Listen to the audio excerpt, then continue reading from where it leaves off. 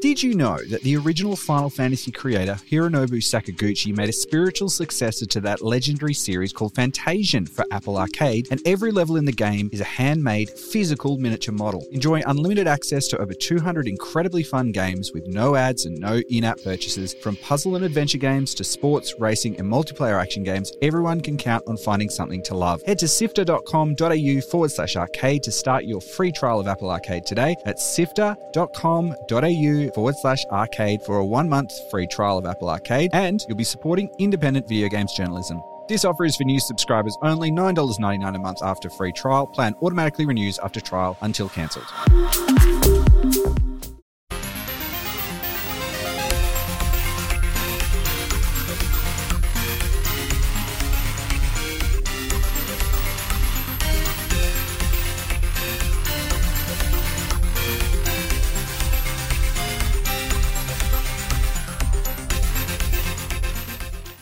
Hello and welcome to Mainstream by Pixel Sift. It's been a long time between drinks, but we're back again with some new games we've been playing over the last little while. My name is Gianni Di Giovanni. I'm the executive producer of Pixel Sift, and joining me are my companion, my frequent co-host on Mainstream is Adam Christou. Hello. Hey, how's it going? Good. Now, we have been playing games, even though we haven't been in the feed as much as we have been previously. But we're back at it, and we're excited for a lot of this next-generation coverage coming out. We're going to be checking out a couple of different games today. But if you've never listened to Mainstream before, maybe it's the first time you've ever tuned in, Pixel Sift, we are an Australian Podcast Award-winning video game show. We've made our name delivering some of the best conversations about independent games made in Australasia, Southeast Asia, around the world. And this is Mainstream, where we talk about those high-profile games, those blockbusters, those ones that you walk into the high street shops to pick up. This is Mainstream episode 18. And Adam, will you tell me first up, what have you been spending a lot of time standing in a river, wearing not that much, with a couple of spears in hands doing? I have been fishing or farming or collecting silver in Assassin's Creed Valhalla. It's the latest big Ubisoft open world game. It's the 17th Assassin's Creed game? It's probably not the 17th. I think it's actually the 12th. Who knows? But this is the third Assassin's Creed game since they decided to redo the whole formula of how these games work. So it's a little more open world RPG these days in terms of its genre. And it's quite interesting. It's Viking themed. We'll talk about it a little bit more, but yeah. And I've been jumping into Hades, playing that on the Switch. It's the perfect game where you've got a few minutes here and there, or you want to play for quite a while. You can check it out and just enjoy the process of dying and repeating and repeating. Let's jump in. Australia's best video game podcast. Subscribe to Pixel Sift on Apple Podcasts, Spotify, and wherever podcasts are found. All right, Gianni, Hades. It's out now on Switch, and it's been out on PC for a while in early access. But now it's got a 1.0 version. Tell me about it. It's a roguelite game. Yes. So if you've never come across the format of a roguelite before, basically the idea is, and you probably have played these sort of games before, it's a game where there's a sort of repeatable format, and you build up and you build your skills as you go along. You do a run, effectively. That's kind of the idea of it. You'll go on a run.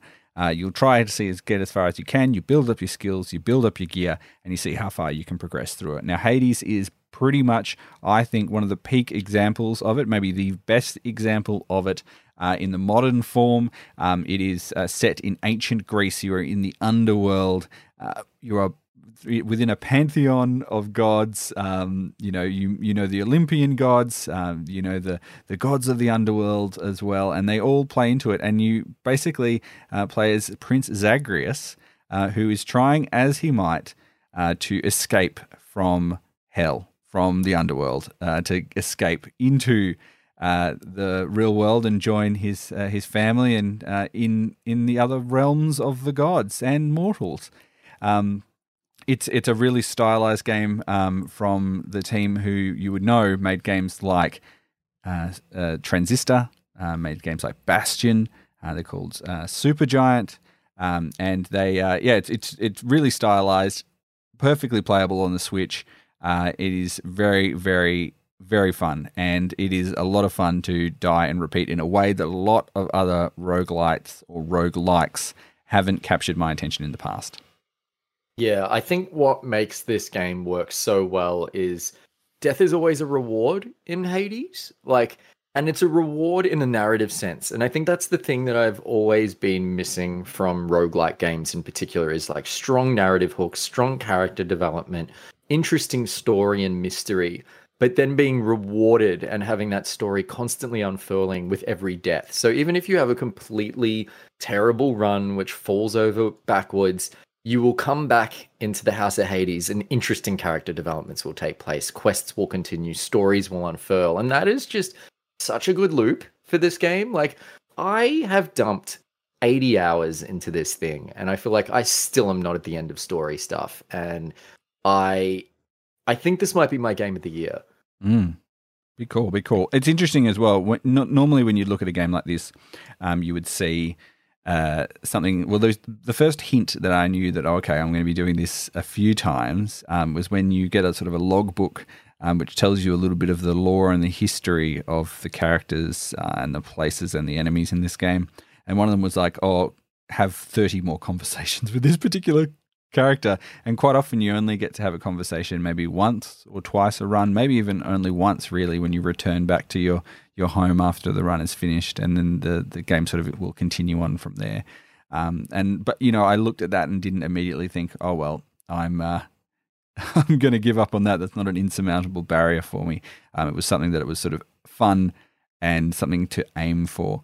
One of the things that I really loved about this game, and I think you touched on it there, is the fact that it has a really good sort of risk reward. I always felt that taking the risk wasn't ever too risky for me, and I also felt that the rewards, even if I failed, were meaningful enough that I felt like I was always making progression, which is something that you don't always see in some of these really punishing games. And for some people, like people who do the really hardcore runs, who do like permadeath, no saves, all of that sort of thing, like that sort of challenge is really exciting for them. But for me, I like to be able to slowly build up and build my skills. And, maybe I'll only have 5 or 10 minutes here. It's not going to be a requirement for me to be on top of this all the time. But if I jump back into it, think about the way that I do it, maybe even take a little break and come back, then it's perfect sort of setup for that. And yeah, it's always fun. There's always a little extra tidbit of story that you'll come across as you work your way through the game. Yeah, and there's just so many smart, well-designed systems in this game that work to slowly make you more powerful over each run, but don't feel like they are giving you too much too quickly. So it feels like your own skill development in this game is keeping pace with the power creep that you are being given. So there's a mirror that you can invest darkness into, which is a resource that you'll get on runs. And that will considerably make Zagreus stronger and stronger throughout the game over a slow period of time and over multiple runs. You can upgrade your weapons and unlock new weapons and unlock new aspects for your weapons, all of which make you considerably more powerful as well. And as you forge new friendships and relationships with the characters in these games, they will give you items that you can kind of wear, curios and trinkets that will give you passive effects in combat. And you start learning a lot more and being able to build runs or kind of predict where you might want to shape a run, which I really enjoy in this game. So we might actually talk what like a run in Hades is like. Essentially, You're trying to escape the underworld and you collect boons from the various Olympian gods, which kind of act like a series of passive and active abilities for you that augment your attacks and skills and kind of create a strange character build filled with god powers, essentially, that's unique every run. Yeah, that's exactly right. And, what I think really interesting about the way that those boons come out is, of course, they are sort of randomly distributed. So you may not always get the thing that you want. Now, I found myself leaning towards a particular play style because I really liked this particular weapon that I had and a really good upgrade that I got, which turned my special attack into an attack that I could just effectively spam at distance to defeat the enemies. But quite often I would go on a run and that just wouldn't be made available to me. The choices that I had made didn't present that option to me. So, I had to then think of alternative ways to play through. What could I do to make this viable while I was waiting for this thing to turn up?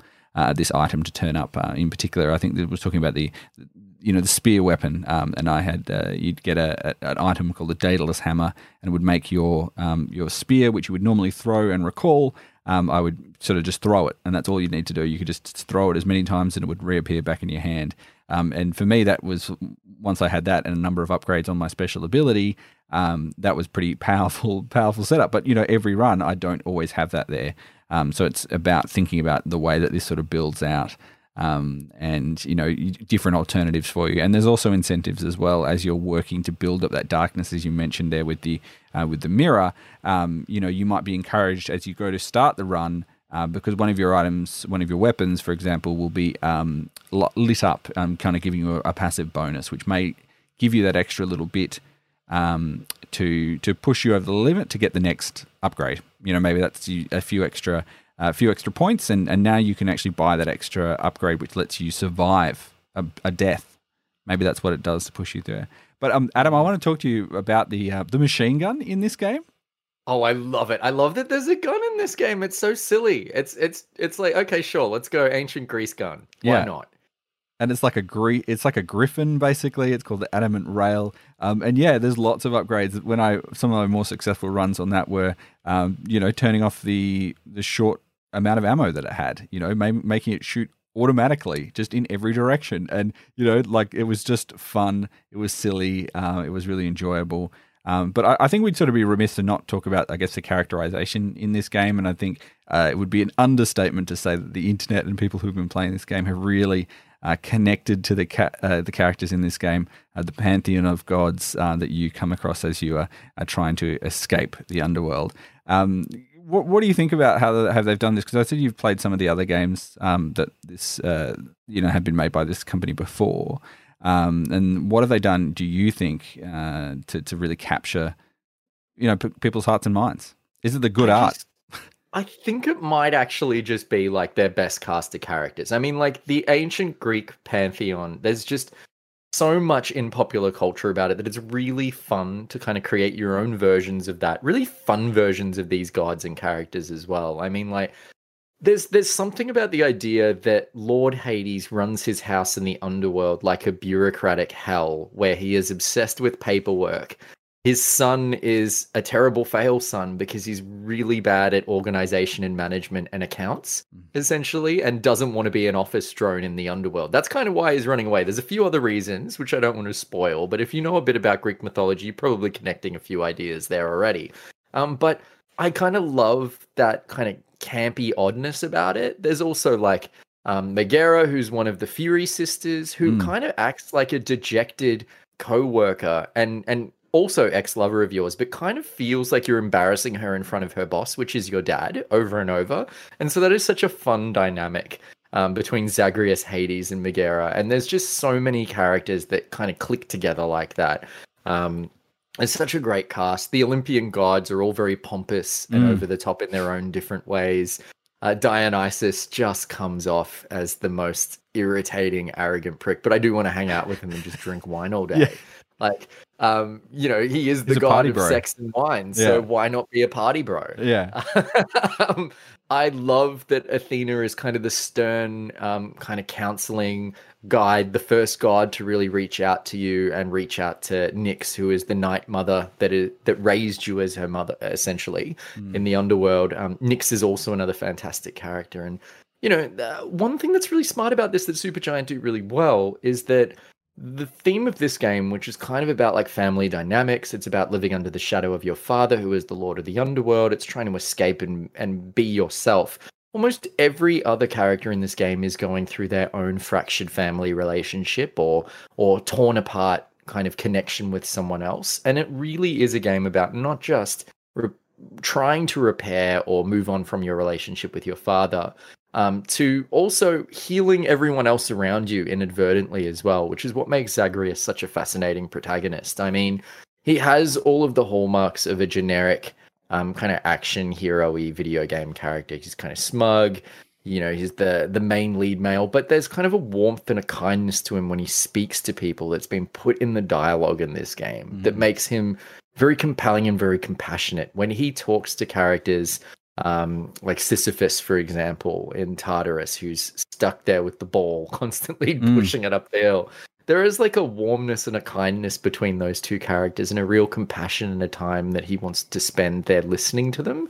And you kind of get this feeling that he really cares about everyone around him. He isn't an arrogant prick that's kind of storming his way through. He is to his dad, and he definitely is to Theseus, who is probably the most annoying character in this game, but that dude deserves it. And I don't want to spoil where Theseus shows up, but when you come across that character, you will not like him for a very long time. It's a real triumph of a game, both narratively, but also mechanically. It feels like all of the ideas that Supergiant have been playing with in all their previous games have finally come and clicked together.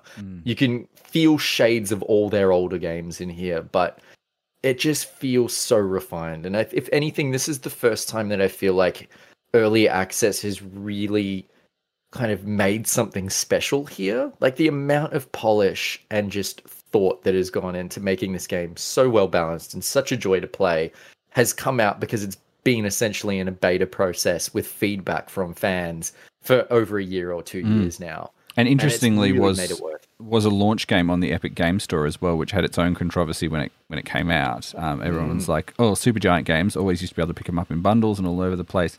But if you wanted to play their most recent one, you had to go to the Epic Game Store. But obviously enough people did that because it's really shaped the format of what it is, and it's made its debut on the Switch in this 1.0 version. And I can only imagine it's due to appear on some of these other consoles imminently as well. One thing I did want to ask about as well is, we talk about these games as sort of having a long tail and sort of being able to keep playing them. And what do you think is it for you that has really kept you coming back? Because you are not short on choice. None of us are short on choice in terms of different games to play. But what is it about this game that has really kept you going for one more run, one more go, see what you can pick up? There's a few things there. I think it took me about 25, 30 hours before I got the credits to roll, but then there's really a lot more story that happens after that. And wanting to resolve plot elements, side quests, story connections between characters, and see where this thing was going to go is a big element of it. But I think the other element of it is it's just got this kind of one more turn feel about it. The combat is so slick. It's so well done. It's so balanced that I really do just want to keep playing it for the joy of playing it. I still enjoy seeing what combinations I might be able to put together, or, maybe I might start a run going, you know what, I'm going to pick the fists, but I'm going to try and make them work as much as I can with Poseidon, who's all about knocking people back, and that never works with a close combat weapon. So how am I going to make this work together? And I'll pick like Poseidon's special trinket that lets his boons drop so that you can kind of lock him into your round so that you know that his boons will be there, and I'll try to make something happen.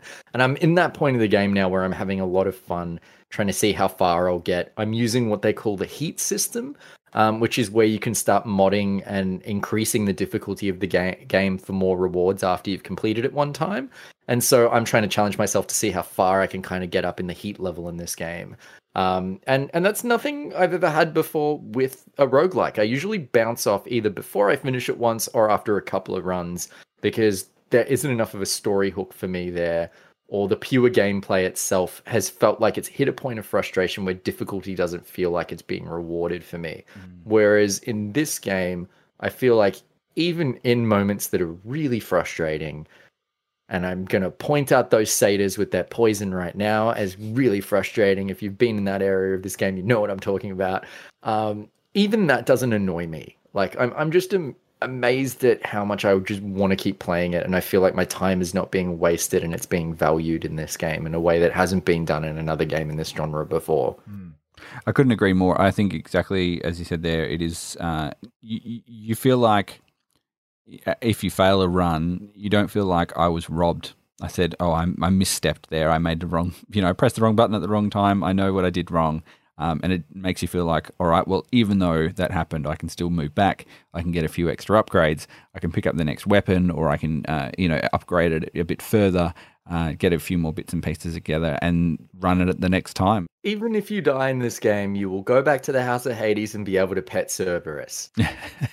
Very important. Very important. So that is Hades by Supergiant Games. It is out on the Nintendo Switch. You can pick it up on PC and on Mac as well. And I'd imagine it will be appearing on other devices very, very shortly. Do yourself a favor and pick that one up. This is Mainstream by Pixel Sift. It's the dawning of a new era. The next generation of consoles are here. Adam, there's one big game that can be played across both, and it's a game that a lot of people have been playing in these very early stages of these new consoles as we are waiting for some of those big high-profile titles to appear. That game is Assassin's Creed Valhalla. Tell me a little bit about what Assassin's Creed Valhalla is. It's another Assassin's Creed game, Gianni. Cool. So, Secretly stabbing.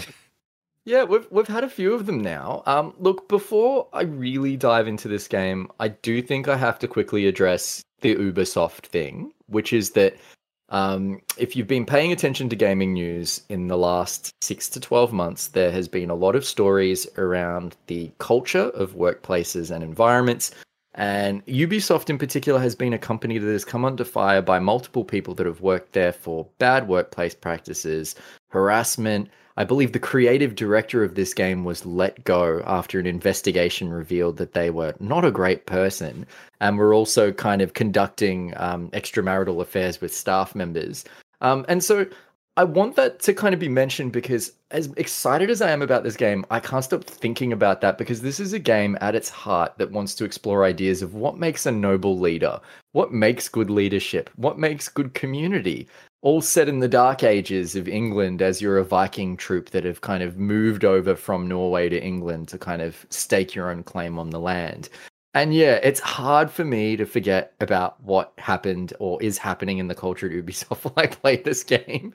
But that being said, Assassin's Creed has been a genre that has gone through reinvention in the last 4 or 5 years. I would argue that Syndicate was the last of the old model of Assassin's Creed games. After Assassin's Creed Syndicate came out, I believe in 2015, 2016, Ubisoft said, we're taking a break. We're going to stop doing yearly cycles of this game. Which, if you haven't played an Assassin's Creed game before, it's a third-person action game with lots of stealth mechanics where you play an assassin, you'll do tailing quests, you'll have a big world to explore, etc., etc. Ubisoft put the brakes on it, and I think inspired by games like The Witcher 3, started pulling on a lot of RPG mechanics and storytelling into the world of Assassin's Creed, which gave us Assassin's Creed Origins set in ancient Egypt. Then, a couple years ago, we had Assassin's Creed Odyssey set in ancient Greece. And now Assassin's Creed Valhalla, which is set in Dark Ages England. You play Ivor, who is a Viking. You can either be male or female Ivor, or both. And this is not like some cool Ivor is genderqueer kind of like cool kind of vibe. It's literally like you can tell the game to kind of flip between male and female Ivor whenever you want. And it'll just kind of randomly change your character's gender when new missions load up and that sort of stuff. So you can go down that route if you want.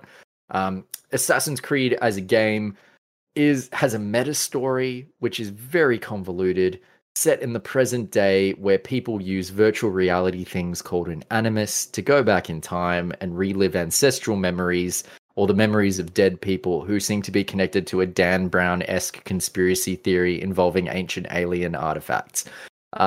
That being said, you don't have to have any investment in any of that to enjoy an Assassin's Creed game and to enjoy this game, because that stuff kind of happens so far off in the distance in Valhalla that I feel like I've played 40 minutes of that story, that meta story, that Dan Browning of Viking world, compared to the 35 hours I've spent in the shoes of Ivor so far. And I guess this... Sorry, yeah. I was going to say, well, one of the things that I have heard about this game is that, they have slowly, ever so slowly, since the original kind of trilogy-ish, I say trilogy, but it's not quite a trilogy. There were more than Quadrilogy. Yeah, there were more than 3 games in that particular series.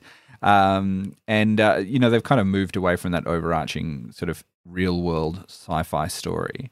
And they're sort of taking it's still there. Yeah, but it was more present in, Assassin's Creed 1, 2, and 3, in Brotherhood, in I think it was Legacy as well. as you played sort of Desmond Miles, and that sort of slowly disappeared as they've kind of, or it's changed forms in ways. Should they just get rid of that sci-fi aspect? Because a lot of whatever, this game exists actually, there's a lot of parallels between the Abstergo and Ubisoft, in that they actually are, some of them, including like Black Flag, for example, you are making a game. You're a game developer making a game about pirates when that game is Assassin's Creed Black Flag. So, is there a way that sort of past of science fiction, Dan Brownishness could be left behind and the game could still continue? Would that be a good choice? I'm definitely not the Assassin's Creed franchise purist that wants or needs that stuff in the game, so I am fine playing Viking World. And that has been a big complaint for a lot of people that have come into this game that are really big fans of the early Assassin's Creeds, which is, there's been a lot of concerns about, like, does Ivor feel like an actual assassin, or does he feel, or she feel like too much of a Viking? Is this combat too rough and tumble? Is there any room for stealth? And I think the answer is, it's a bit of both. Like, you can definitely play this game like an old Assassin's Creed game. There is what they call social stealth mechanics, where you can put down your hood and blend into crowds and sneak up and take out people and run away from guards, if that's the way you want to play it. Or you can, like, go full on as a Viking berserker and, like, arm up and get into lots of combat and sprawls.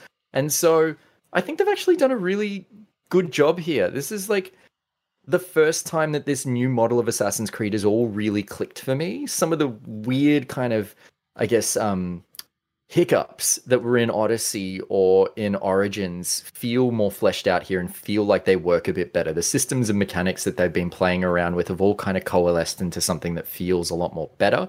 But I think what's really working for me about this game is that I'm just really invested in this story. Ivor is a really fascinating main character that I feel a lot of compassion and interest in so far as a person. I do have some niggling concerns about a group of people going off to pacify England and that being your goal in the game. But then there's also this weird feeling I get when I, like, ride my longboat up to, like, raid a monastery and burn a church down, and everyone's like, burn the Christians. And then I flash back to 6 years of Catholic high school and think to myself, this is very cathartic. So it is a very weird, strange game that just kind of works for me. The action is probably the best that an Assassin's Creed has been in my mind. I feel like this is the best combat system they've ever done in one of these games. It's not as good as the combat in, say, Ghost of Tsushima, which felt really solid, but I think the open world, the exploration, the quest, the narrative, the characters, the town that you inhabit and actually upgrade and build, and the stories that come out of that are so much more interesting than anything that happened in Ghost of Tsushima, that I'm willing to take the kind of not as great combat that Valhalla has in return for what is a much more meaty and fulfilling story experience for me. Like, I care about these characters. I'm actually caring about Assassin's Creed characters, which is not a thing I thought would ever happen to me. But here I am, really invested in the baker in my village, and I want to find out what happens to their story next, and I can't wait for the next story beat there. So something's gone right here. It's hard to explain. Well, I think, they've often talked about these huge franchise games, and I think the Call of Duty games are a similar way to this, that often people will say, they have a tick and a tock where they have multiple teams working on the same franchise. And sometimes, it takes, about 2 games for some of the lessons from others to sort of filter into the main series, right? So, Origins was probably not exactly made by the same people as Odyssey was, and maybe this game wasn't as well. Like, I know that there's a Singaporean Ubisoft studio that worked a lot on this particular game. And maybe it's that factor that it took a little bit of time for this series to kind of really reinvent itself in a way that, yeah, as you said, has 17 main titles in the series. Like, this is a really long running. It's probably not 17, but it's up there. Yeah, it's something. Well, when you said 17, I didn't disbelieve you. There are a lot of different games in this series, a lot of spin-offs as well. Just covering myself for the Assassin's Creed stands out there who I know will know the actual answer for me. So, yeah. One of the things I think that's really interesting is that sort of slow move towards an RPG game. That it wasn't really like there was some elements of this when I think back to playing the original Assassin's Creed on the Xbox 360. You would pick up better upgrades. You would get more arrows and more throwing knives and a bunch of that sort of stuff. But now there is really more stat based. Like you have a sort of a severe grid talking in the Final Fantasy X parlance, but where you are getting 5.2 extra health, and like you're getting, as soon as you've got decimal numbers in there, that this is a real stats based game, and there's sort of a min maxing element to it. One of the things I sort of am curious is if you've played sort of 30 hours of it, there's probably lots more in it for you to sort of explore, and even ways for you to play that. One of the things that I found really fun from a previous entry of this series is the Assassin's Creed Black Flag.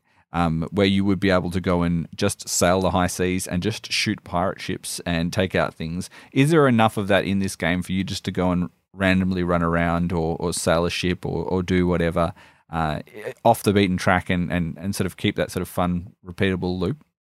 There is. And so things have changed slightly from the previous Assassin's Creeds, or even Watch Dogs Legion, which came out 2 weeks ago. And it's so weird to me to think about Ubisoft putting out their two big open world franchises next to each other. But I guess in Valhalla, when you climb the ever-present tower / synchronization points that are in all these open world games, it does a little bit of a Breath of the Wild on you. This time, your map will not fill up with a million icons. Instead, what will happen is you'll see points of interest on the horizon, particularly when you use the eyes of your pet bird to kind of scout for you. You have a raven. And those are kind of color-coded symbols, but you don't really know what you're getting into. You might see like some gold kind of dots in the horizon that are marked on your map now that you can kind of have your bird put a marker for, or you might see some blue ones or some white ones. And all you know is that gold means wealth of some sort. So that could be like some special gold bars that you can use to reinforce armor. It might be a new armor piece or a new weapon. And because there's very limited armor and weapons in this game, and they all have unique properties, finding them is really impactful. Or it might be skill books. Instead of having just skills that you dump points into, in this version of Assassin's Creed, you have to find the skills in the world. These are the active skills that you equip and use in combat. So finding them through exploration is very important. And then, they might be side quests as well, so you don't really know what you're getting into until you get close to something and really explore it and find it. And there is a little bit of that kind of Breath of the Wild kind of, I've looked over there and seen a cool hill and I can see some ravens circling a ruin. And I bet that there's some cool stuff going on there. And if you go and explore there, not everything shows up with your raven or on the map either. So there is an incentive to explore things and find hidden things that you wouldn't otherwise find. And that, to me, has made the exploration of this open world a lot more tantalizing and interesting than previous Assassin's Creed games. It's really brought it back to that feeling that The Witcher 3 had as well, except that you don't have a million question marks popping up on your map. It's just kind of found the way that it should work, and that what wasn't quite working for Assassin's Creed Odyssey and Origins is now working really well here. And yeah, I do think that that's given me a lot of stuff to do outside the main quest, but at the same time, the main quest is actually really enjoyable in the way that it's told through chapters. You might spend, say, 4 or 5 hours in a chapter, and then that sort of narrative thread is kind of done. It actually reminds me a little bit of Dragon's Age Inquisition, where you would pick a mission table mission and you would go on like a 5-hour quest, and then you'd go back to your main base and then stake out the next thing that you would do. Valhalla has that kind of approach as well. It feels like you're playing really good short stories in an overall television series, if you wanted to use that sort of approach. And I like that sort of episodic storytelling structure. It works really well for exploring different districts of a big open world. And then, yeah, the open world exploration itself feels really impactful and rewarding. Things that you find feel good. Puzzles that you find are kind of fun and interesting. Side quests are really small little bite-sized things that don't show up on your map and don't go into your quest log most of the time. So they're kind of like little 5-minute adventures that you'll stumble into and can solve within the immediate location that you found them in. And that is kind of a really fun way to approach side quests in a game. It's very different from what they've done in the past with this series. And I think they've really hit the nail on the head with a few different tweaks and changes that they've made here that has made this a really fun open world game for me. And now this game is available on the previous generation, but it is one of the games that is available also on the next generation on the Xbox Series X and the PlayStation 5 as well. Adam, how are them graphics?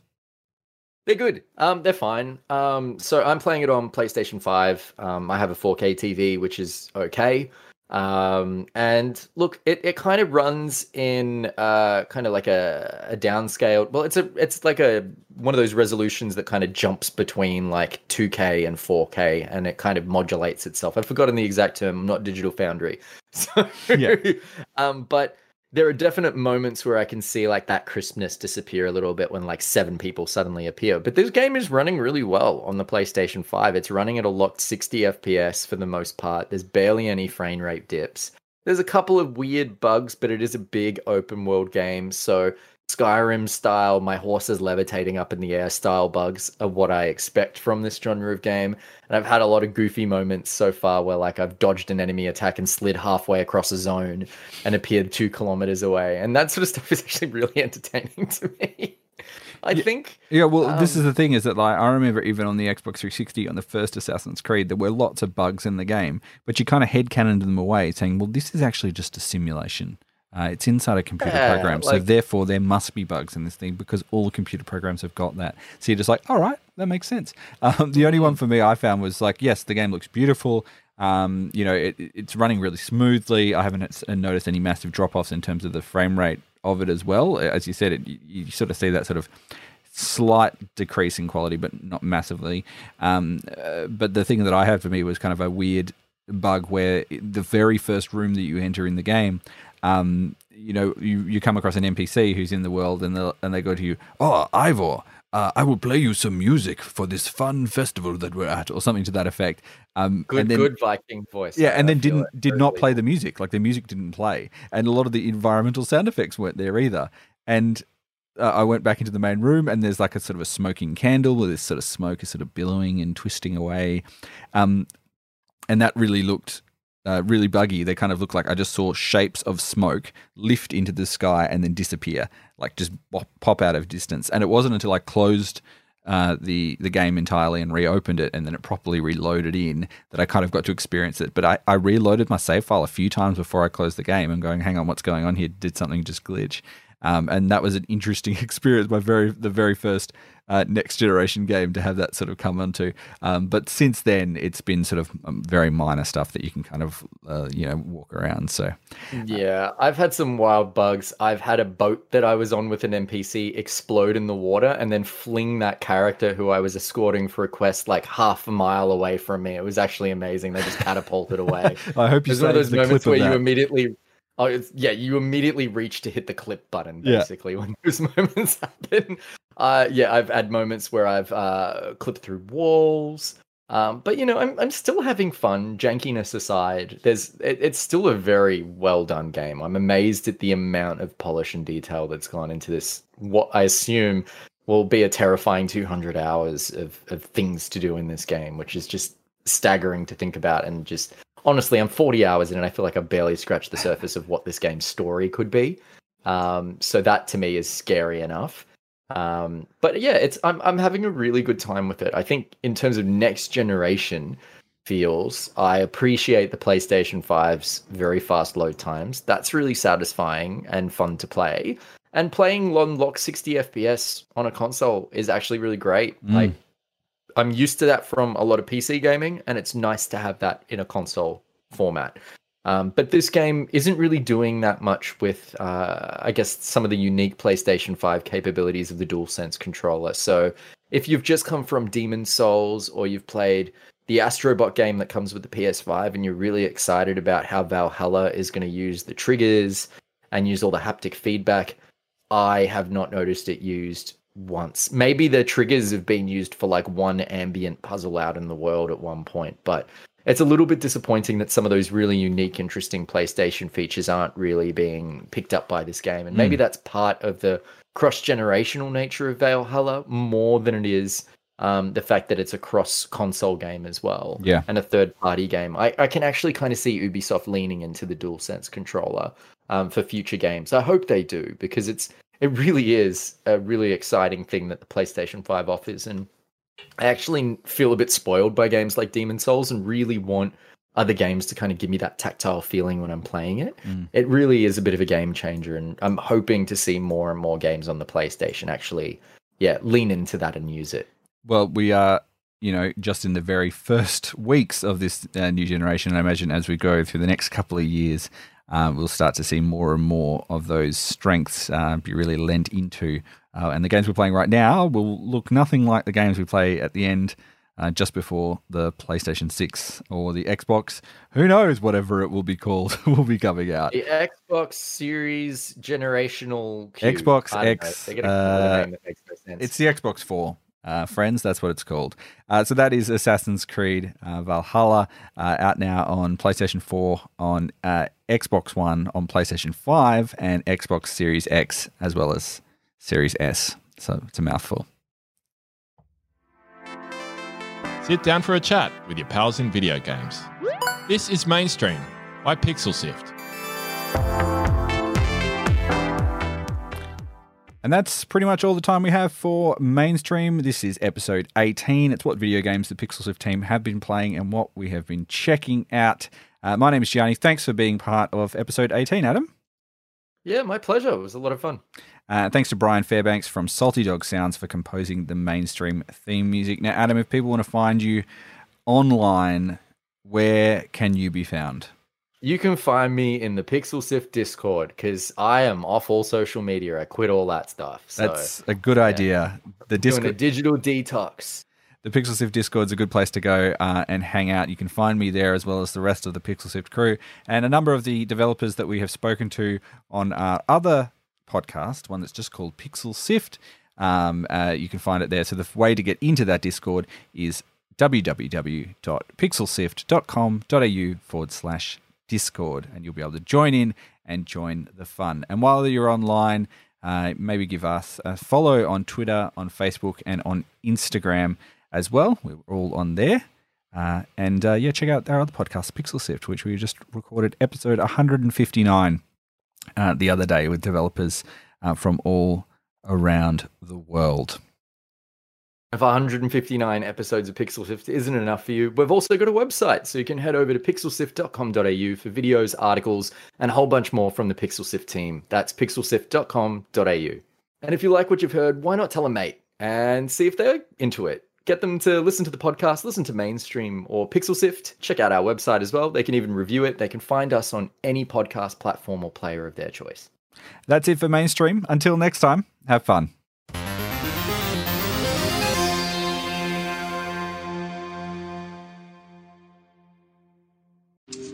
If you're in the market for a super addictive puzzle game, you have to check out Mini Motorways on Apple Arcade. It's a city planning strategy puzzler with an incredibly satisfying gameplay loop. Enjoy unlimited access to over 200 incredibly fun games with no ads and no in-app purchases. From puzzle and adventure games to sports, racing, and multiplayer action games, everyone can count on finding something to love. Head to sifter.com.au/arcade to start your free trial of Apple Arcade today. That's sifter.com.au/arcade for a free 1-month trial of Apple Arcade, and you'll be supporting independent video games journalism. New subscribers only, $9.99 a month after free trial. Plan automatically renews after trial until cancelled.